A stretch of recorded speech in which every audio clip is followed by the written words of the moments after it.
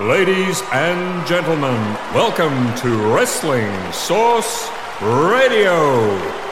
The following show is scheduled for one fall with a 1 hour time limit.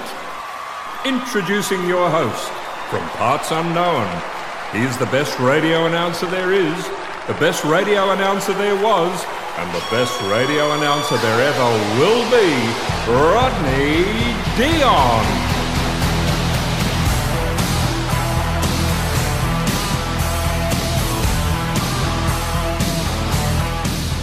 My next guest is a Chicago-based comedian. He's the Marty half of the Marty and Sarah Love Wrestling podcast on the MLW Radio Network, which just hit 200 episodes. He's known as Farts Unknown on Twitter, and I'm about to endeavour to find these so-called Farts Unknown. It's a very big hello and welcome to Marty DeRosa. I've never quite got an intro like that. It's pretty nice, the Farts Unknown intro. I like it. Are you looking for a hype man? I know that always. You've used the AAW ring announcer previously for your shows. I mean, given all this sort of Zoom and Skype stuff with the pandemic, I mean, you could just sort of have you in the corner there, ready to hype things up. Yeah, I think the independent wrestling ring announcer is somebody who could be making a lot more money out in the world. They can be, hired for all sorts of events. I had a ring announcer for my stand-up special, which I thought was a nice little touch. Speaking of that, yes, I was going to say, Things Unknown. You released, that was your first ever stand-up album late last year, Marty DeRosa, live from Parts Unknown. Yep, available wherever you get your stuff from. It's there. It's waiting for you if you want a little laugh. How long was that number one on the iTunes comedy charts? Oh, probably just a couple days. Probably a day or two. You know how it goes. Then the Giants get their spot back. But for one day, the working man gets to be number one. You know how, like, when guys have their WrestleMania moment and they're like, no one can take that away from you. But you were number one on iTunes for one day. No one can take that away. Joel, I got a picture on my phone that'll never go anywhere. I got it. Just quickly, Farts Unknown. Where are these Farts Unknown? Are they dry ones? Are they wet ones? Are they loud? Are they silent but violent ones? What types are they? It changes with the season, actually. Yeah, it changes with the season. I'm a big fan of, like, the real drawn out, like those type of ones. Yeah. Yep, that's it. We're talking about fart jokes. Can't get much better from here. The serious stuff. Absolutely. But a big congratulations. Marty and Sarah Love Wrestling. I'm a massive fan. But you guys have hit 200 episodes. That's a great feat. That is correct. Yeah, consecutive. No weeks off. We just started it for about 4 years ago, and here we are at 200 episodes. And the whole wrestling world has kind of changed drastically in that time. Corona, notwithstanding. I'm a relatively a new buddy to the show, but this is the only wrestling podcast where I've gone all in as a $5 Patreon buddy. And speaking of which, you guys are pumping out the content given the current climate with coronavirus. So I guess is that kind of like a silver lining? You can be pumping out the content there for your fans? Yeah, I mean, it's not that we have nothing else to do. Sarah she works from home, via the computer and things like that. But for me, I don't really have a whole lot going on right now. And it's a nice thing to do. It's nice to be able to, like you said, just, put out the content. There's certainly enough stuff to do. There's a gigantic back catalog of wrestling, and we're sort of delving into other things we're doing. We're each sort of having the other one watch a movie that we've never seen before and get their take on it. Sarah had never seen Roadhouse, which I think is a crime. Roadhouse. And I watched, she had never seen Roadhouse, the Patrick Swayze perfect movie.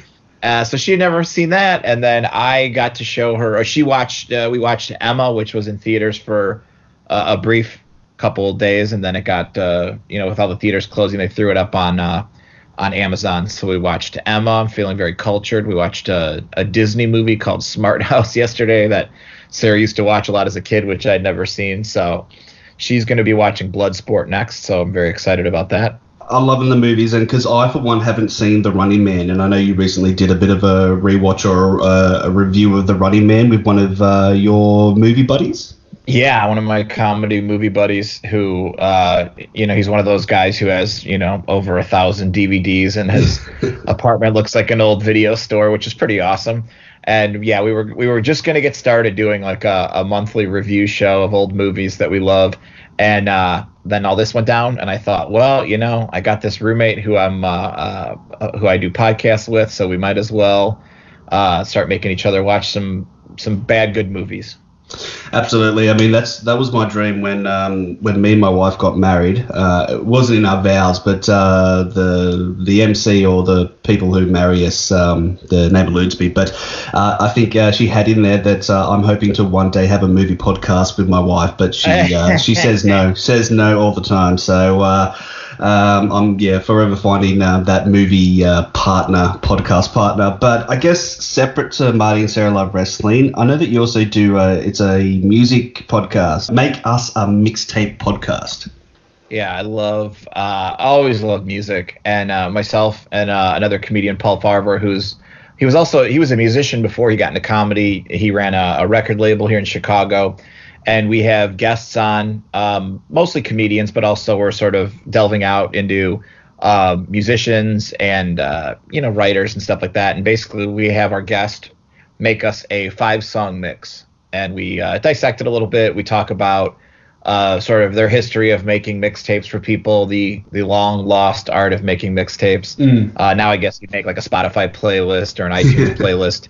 And basically we just sort of have everybody on, and it's awesome because I'm listening to bands and musicians I had never heard before or kind of forgot about, and it's cool to learn about new music. It's not like the old days where you would, sort of watch MTV and here in the US and go, okay, that's what's popular, or you read your Rolling Stone magazine or listen to your local radio station. So it's kind of cool to sort of get a new scope of some of the new music out there. And I don't know if you can relate to this. Sometimes if I'm feeling stagnant or down or whatever, sometimes discovering new music or, just putting on music can drastically change how I'm feeling or just the vibe I am. Is that something that you can relate to? Absolutely. Like a song that just really pumps you up for me is unbelievable. Like right now the Dixie Chicks have a new song out called Gaslighter, which I love so much. And I just love a good pump up song that gets you all kind of fired up. I love that. I'd say what though, wrestling and music, that's just like peanut butter and jelly, baby. They just somehow go together. I was on my Twitter feed, I think it was last week, and someone posted it was an ECW house show where Scott Hall was there. And he came out to the Fugees, Ready or Not, and I watched that, and obviously he got a massive pop there, got the goosebumps going, and then I basically just went to Spotify and looked up the score and listened to that whole Fugees album from start to finish. Yeah, it's really interesting sort of delving back into a whole album. Like a lot of times we talk about on the podcast, people will say like, in their car they only had one CD or one tape, or a CD was stuck in the radio, so every time they got in the car they had to listen to all of like REM's Monster, and I just love stories like that where it's like the only reason I know this album so much isn't because I'm their number one fan, it's because my boss at work played it constantly, or it was the only tape stuck in my car at the time. So I love stories like that. But Marty and Sarah Love Wrestling podcast, I had the pleasure to speak to Sarah a few weeks back, and I told her basically the person who turned me on to you guys was an Australian wrestler known as Concrete Davidson. He does kind of like the old strongman gimmick, sort of like Simon Gotch back in the day, but he's now the leader of the Black Shirt Cool group. So I really have him to thank for turning me on to you guys. Because when he was sort of describing it, he was kind of sort of describing, they basically do a week in review, but it's, it's not one of those kind of hardcore, sort of Meltzer type of thing. It's sort of tongue in cheek, and he does voices, and I'm there going, it does voices. Okay, all right, okay. And I do a lot of traveling for work.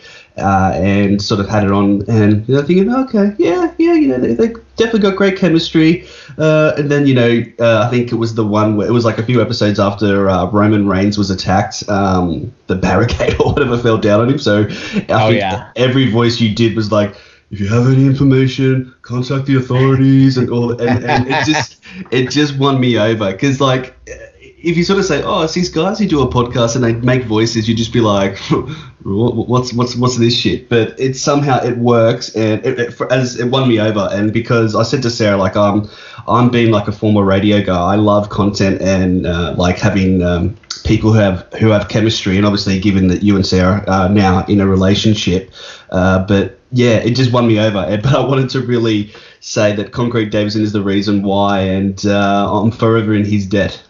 Yeah, anytime a wrestler recommends our podcast, that's the ultimate compliment.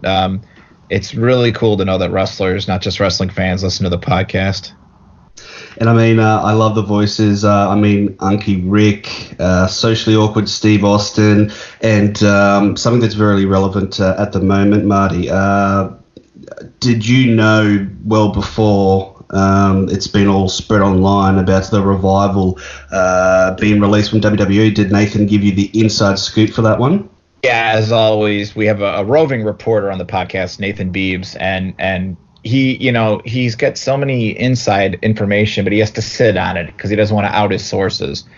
So yeah, he's always claiming that he had knew about this. I don't know if he did or not. You can't. You got to take the guy, at face value. So I guess I have to believe him when he said that he knew this was going to happen.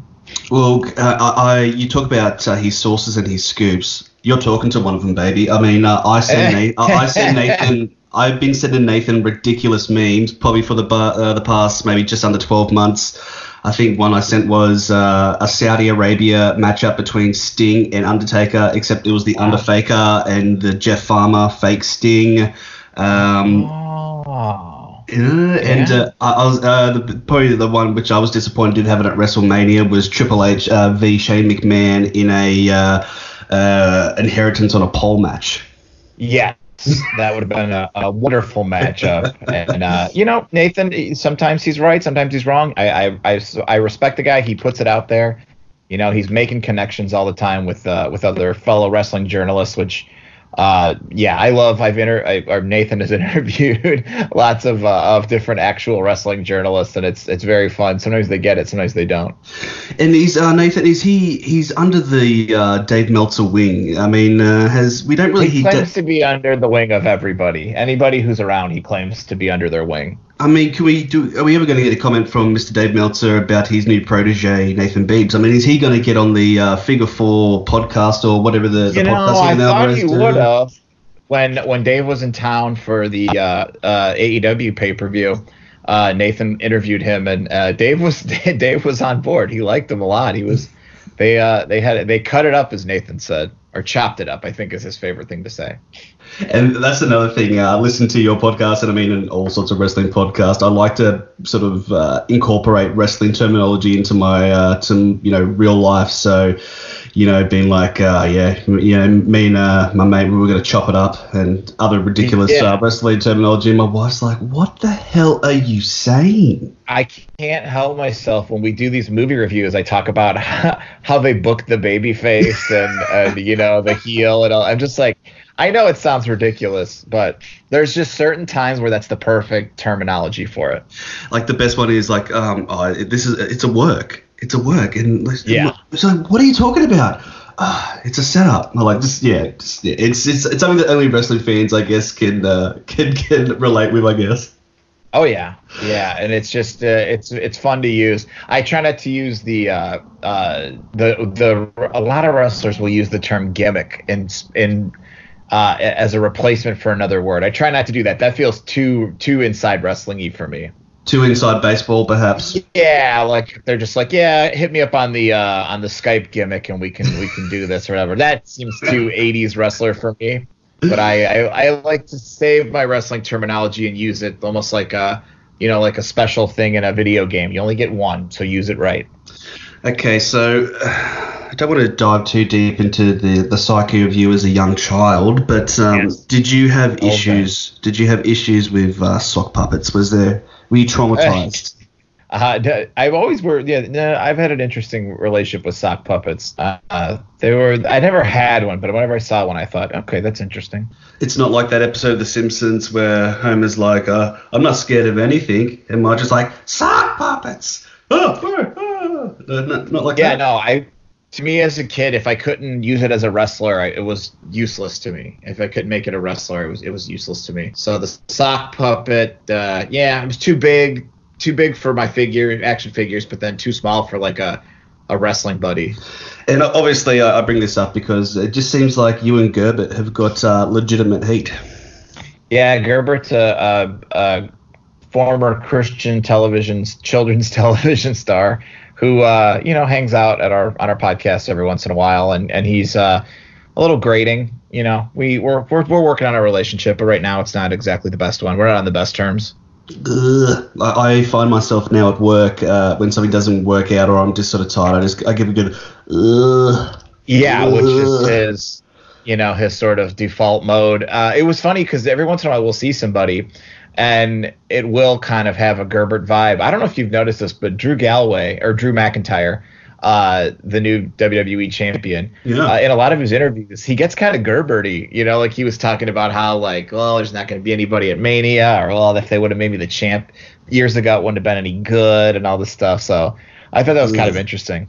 Do you reckon he's a potential listener? He's a fan of the Gerbs. Yeah, you never know. I guess speaking of some of the voices that are the buddies on the podcast, Marty and Sarah Love Wrestling, is there any voices that of a character or to do with wrestling, or that you could sort of shoehorn in that you wished you could do but you just can't do, I guess, a good enough impersonation or give it enough credit?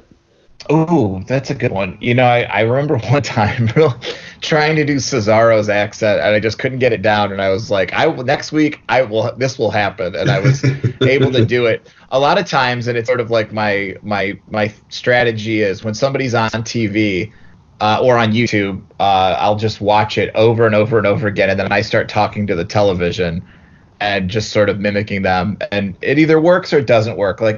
There are some where I just know I can't do an impression of, and then there's others where it's like, oh, I can do this one. But to me, it's just there are certain ones where they're just, you got to have something you can really grab onto. Yeah. Like a Roman Reigns, I think, or like Billy Corgan or Ric Flair. They all have things you can really grab onto. But a guy like John Cena, there's not a whole lot. I mean, you've got the sayings and the speech pattern, but it's hard to sort of make that character because there's not a whole lot you can sort of grab onto to start tweaking.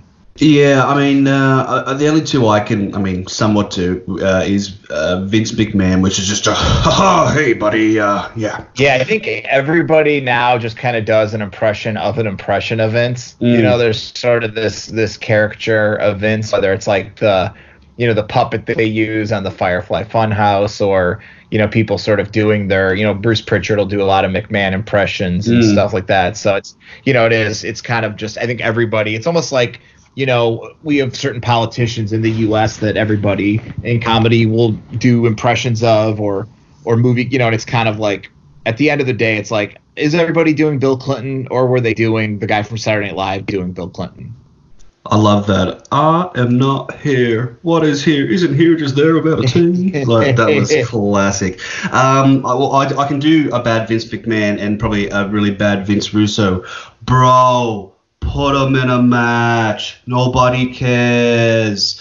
Yeah, ratings, bro. And I know from the show there's a few, I wouldn't say little swats, but little digs at the likes of a Vince Russo.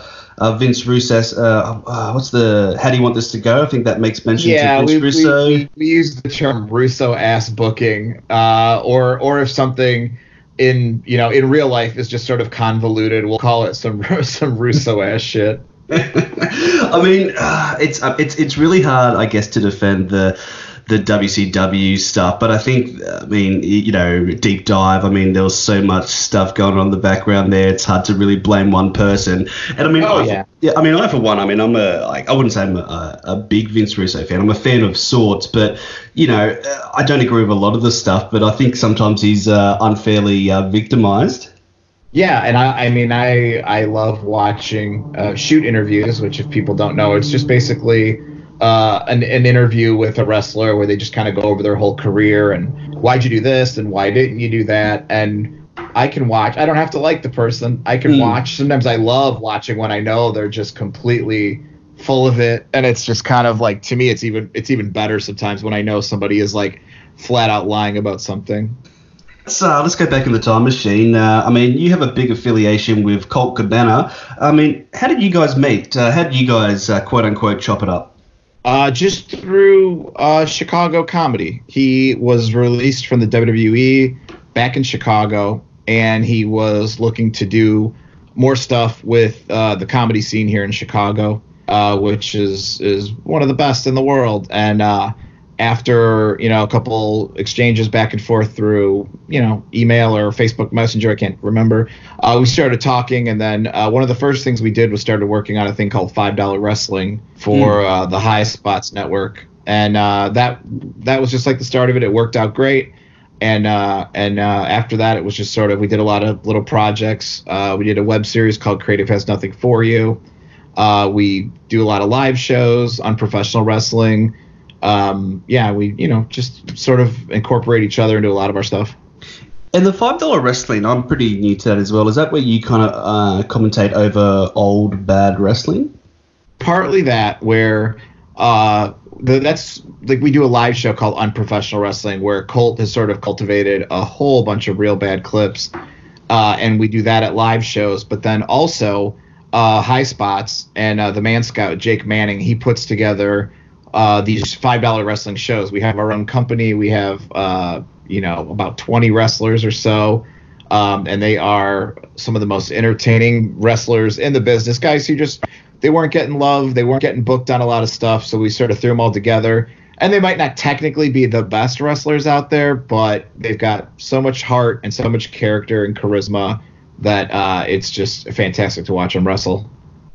So you're doing Wrestling with Depression with on and off with Colt. That was kind of your own quote unquote one man gimmick. Yeah, that was my first podcast, Wrestling with Depression, where I'd have comedians, pro wrestlers, and we would just sort of talk about mental illness and try to break that stigma down.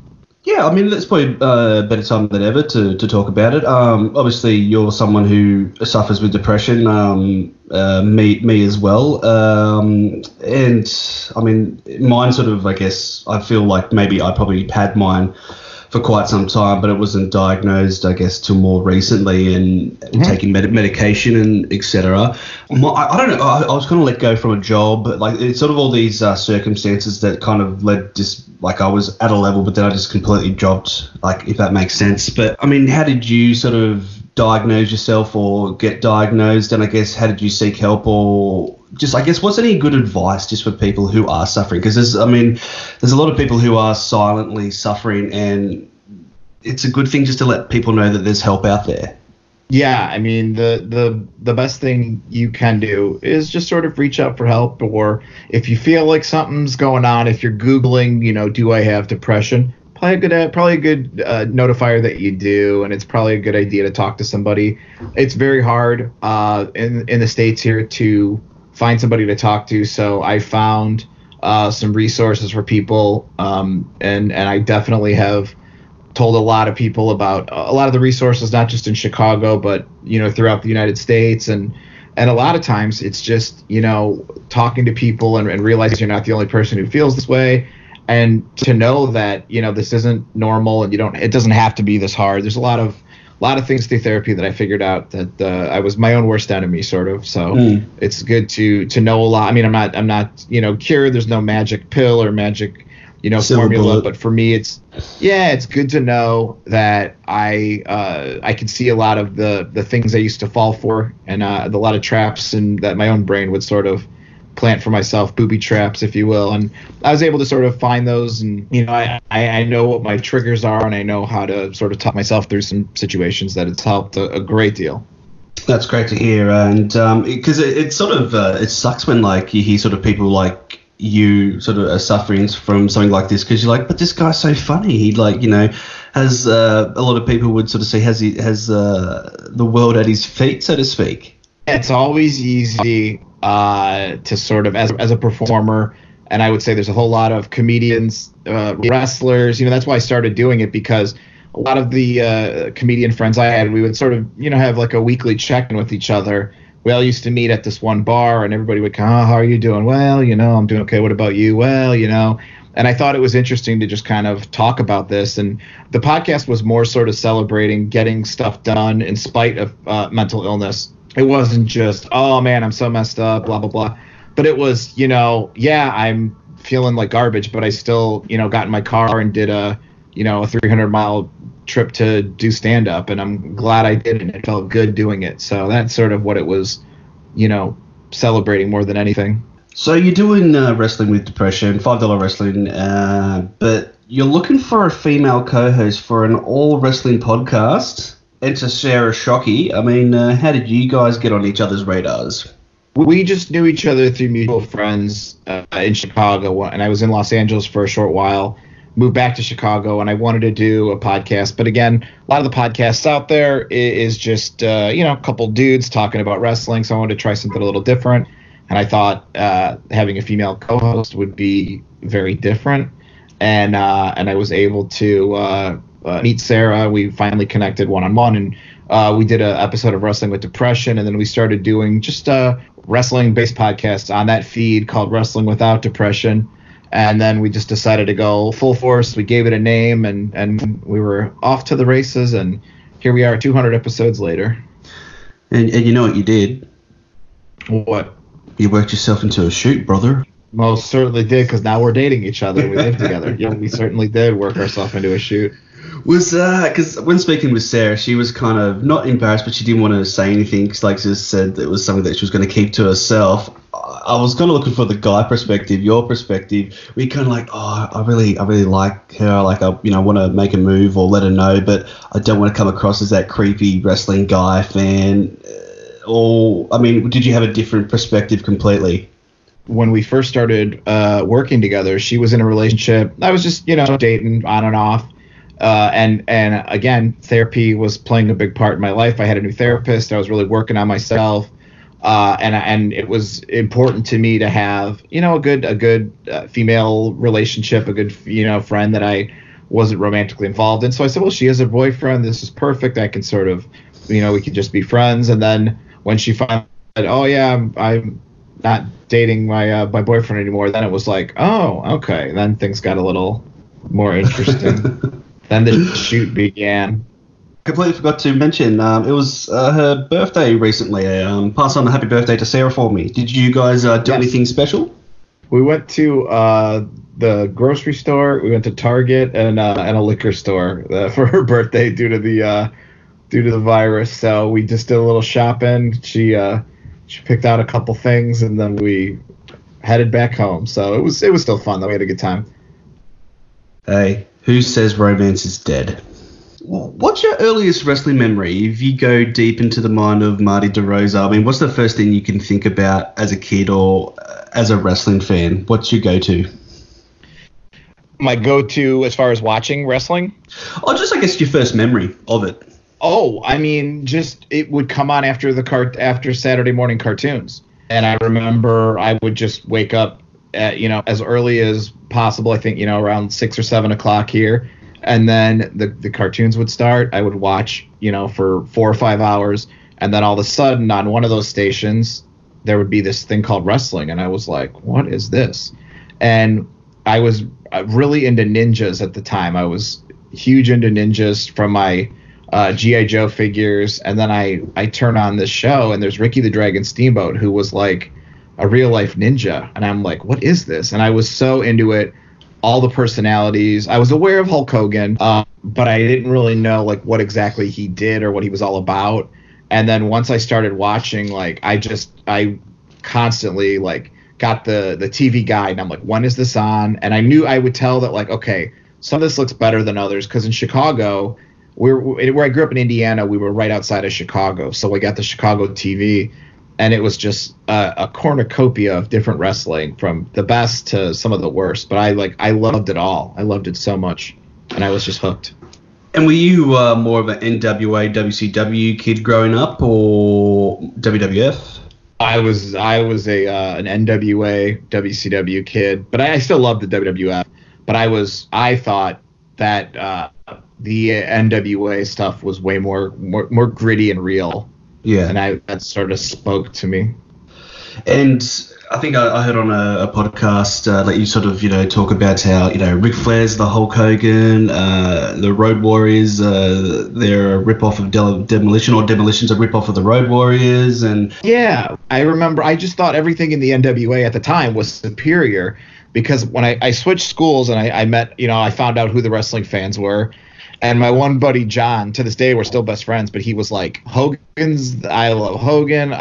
He loved Demolition. And I was like, well, no, the Road Warriors are better than Demolition. And he's like, yeah, you're out of your mind. And I'm like, are you kidding me? And he's like, the Ultimate Warrior is the best. I'm like, no, Sting is better than the Ultimate Warrior. They matched up so well. Like AEW and NXT or WWE, they don't match up the same. Back in the day, it was perfect because you had your top guy, and you had this Ric Flair and Hulk Hogan, and they were these two different kind of blonde guys. And then you had the tag teams, the Road Warriors and Demolition matched up. And then you had Sting and the Ultimate Warrior matched up. It was just like perfect symmetry, which I loved. And I love some friends of mine do a podcast called Cover to Cover, where they talk about old wrestling magazines.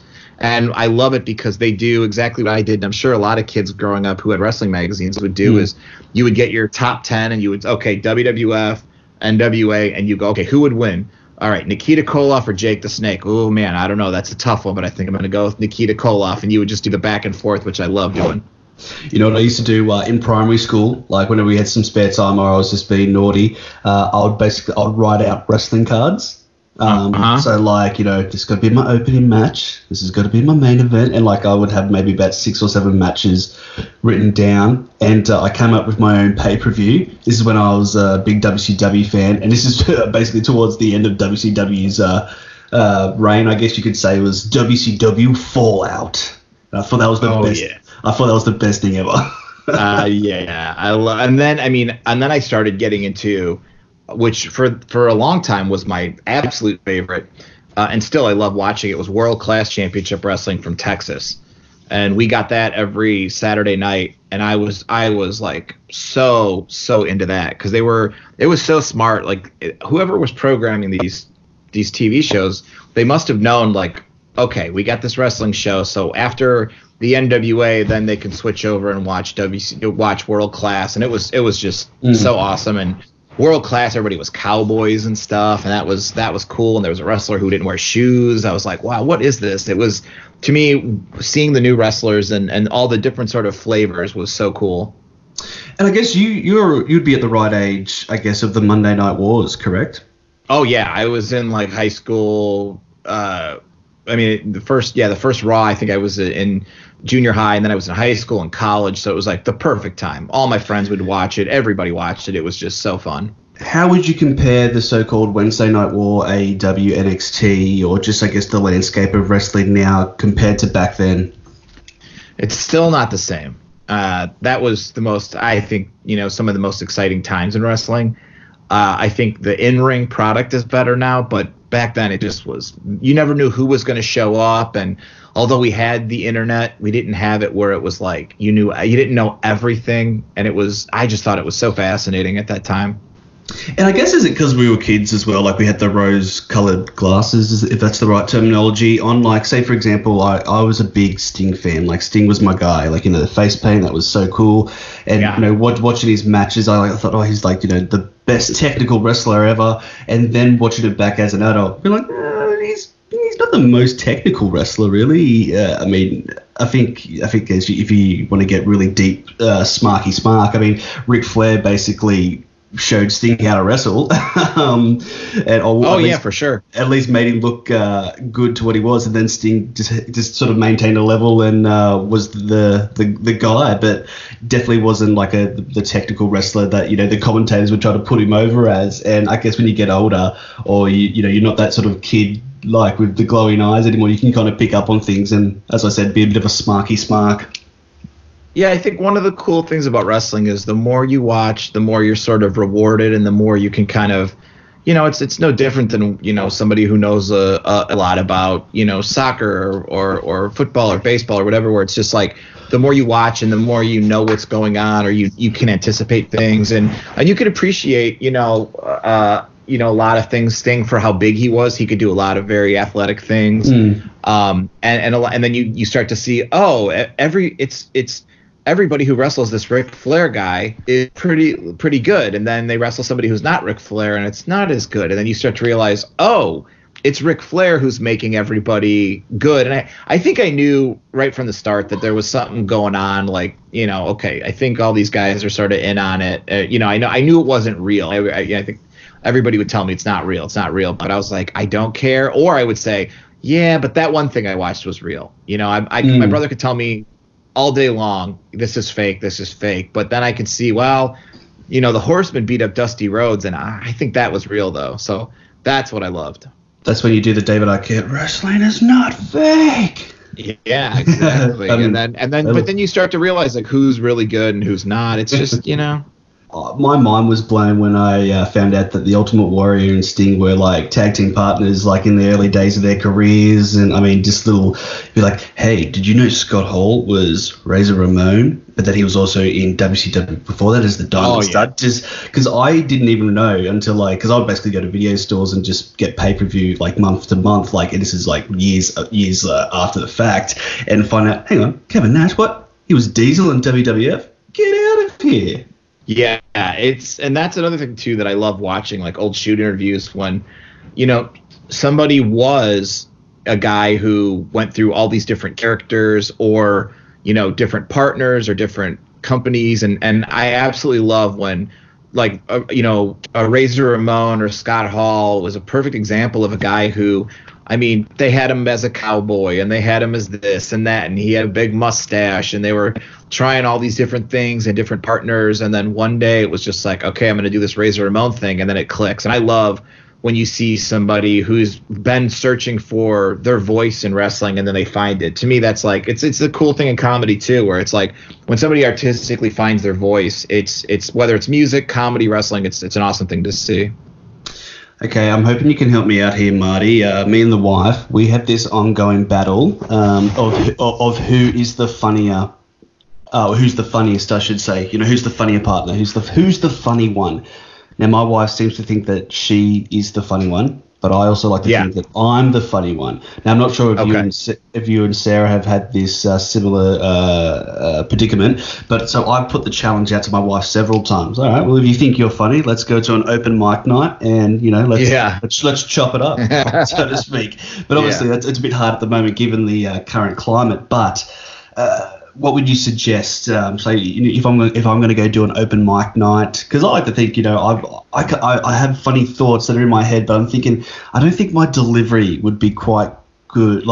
Maybe I could write jokes for someone, or I mean, what would be the best advice for someone, I guess, wanting to put their toe in the water of being a comedian? To just do it. It's never going to be. There's never a perfect time. You're never going to have everything all figured out. Where I finally written the perfect set and here we go. It's just doing it, and it's fighting that thing in your gut that says, oh, let's just run out the door, and then you finally do it, and there's no perfect time. There's no, okay, I'm gonna write 10 great jokes, and it's like, no, you just get up there, because nothing you do at first you're gonna stand by and go, yeah, this is my kind of joke.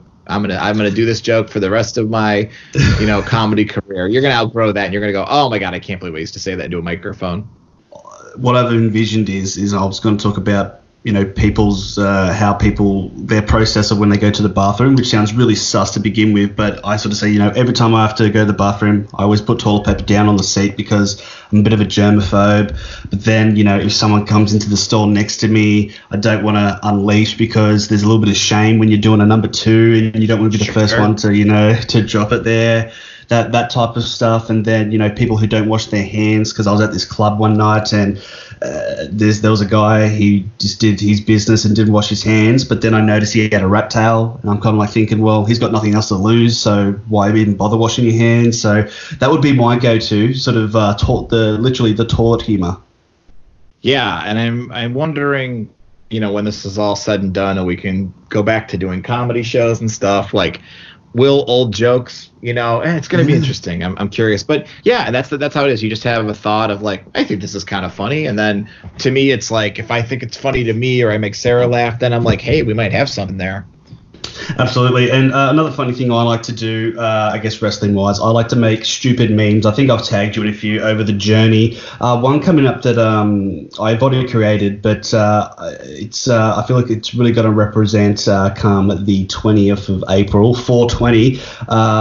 Darby Allin as Doobie Allen, and the top of his head is like a joint. Oh yeah, I remember seeing that. Yeah, that was some good work. That's my life, making crappy memes, and I actually have to give a credit to James Vanderbeek. I saw his Twitter account like years and years ago, and thought this guy is super funny. And I actually had the pleasure to speak to him not too long ago, and it's funny that wrestling can sort of connect people from around the world. Oh, absolutely, which is so wild but so cool. But back to the comedy real quickly. I know we're in this kind of pandemic with COVID-19 coronavirus, which has really put everything under the thumb, or everything's down on lockdown. When we do get to some form of normality, and it could be quite some time, especially I guess people coming overseas. I know Australia has a dozen or more than that. I mean, they have heaps of comedy festivals. Like there's the big Melbourne Comedy Festival, and then there's a big tour around the country. I would love, if for yourself, but for you and Sarah, to come down under, see if you can tag along on one of these comedy festivals. I would love for Australia to meet you guys and see how funny you guys are, but also to if we could show you the local wrestling scene here, because I reckon you would really dig it. Because I would love that, yeah. Because I'm a big PWA in Sydney. They've got, I mean, the stuff they're doing right now is absolutely amazing. I think they had the likes of Orange Cassidy and Travis Banks for their big Coliseum tournament. They've got some great young up-and-coming talent. And I reckon if we could get you two down here and shoehorn in some comedy stuff, I reckon you guys would really dig it. I would be up for that for sure. But right now, yeah, it's just kind of seeing where everything goes. It's kind of hard to say, like, what any plans were or are. Yeah, and that's the thing. A lot of bands that were coming out here, or just I guess on the wrestling side of things. I mean, WWE is it's continuing, but it's odd. I mean, WrestleMania, it was good for what it was, but I mean, it does so that if you take away the fans, there's nothing. Yeah, it's tough without the fans. It's going to be, I mean, I was watching some stuff that was taped before all this went down with Impact Wrestling, and just to see, a show with people just looks so awesome. And it's just like, God, I can't wait to get back to that. It's going to be the coolest. And usually, I mean, after WrestleMania, you kind of have that wrestling lull, like nothing much happening. And I guess that's sort of why they've moved the Money in the Bank pay-per-view after WrestleMania to, I guess, sort of spark some interest. But I mean, now that you've got AEW and all the other promotions, but I mean, I guess for the independent scene, I mean, you and Sarah are really sort of locked in tight with that. I mean, you're in a similar boat where you can't do anything and can't see anything. Is there the worry that some of these independent promotions may no longer exist after this? No, I think with a lot of independent promotions, it's not like they're they don't have giant office buildings and people usually do it for the love of wrestling. They're not getting rich off of it, so I don't see a lot of people not coming back. I think if they were doing it before, I'm pretty sure they'll still keep doing it. Absolutely. And I guess have you bumped into Hannibal TV of late, or? I have not. I just keep watching his wonderful YouTube videos. And every once in a while I'll just play one of his videos and Sarah's just like, oh, let's watch something else. So yeah, again, this is another sort of wrestling YouTuber, and I'm fascinated. And that's the thing too, when I keep going, I don't think I like this, but why do I keep watching this? And he put out a bunch of content. He's got a bunch of shoot interviews on YouTube, and I just found myself watching, and again, I kept seeing patterns, and when I see patterns, that's where the comedy brain starts working, and I was just like, oh man, this is wild.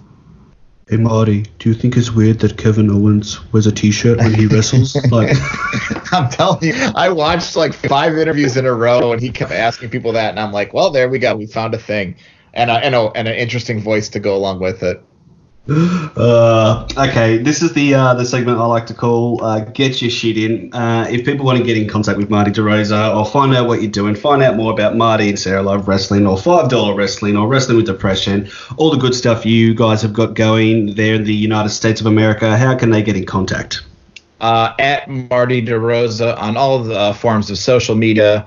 Marty and Sarah Love Wrestling every Friday, wherever you get your podcasts. And just we're very accessible. So if you want to chat or anything like that about wrestling, hit me up, and I'm more than happy to talk about the wonderful sport of pro wrestling. I have my album Live from Parts Unknown is on iTunes or wherever else you listen to comedy albums. Please give it a listen. I think it's okay. And it was number one on the comedy iTunes charts for a whole one day. For 24 hours. And they can never take that away from you. That was your WrestleMania moment. And they can never take it. That's me pointing at the sign. Marty DeRosa, thank you for taking the time to have a chat to us. Greatly appreciate it. Would love to stay in touch and chop it up another time as well. And perhaps we can get some of the buddies on the show. Keep up the great work. Love what you're doing. Stay positive. And pass on the happy birthday to Sarah for me. Will do, Joel. Thank you so much, man. Wrestling.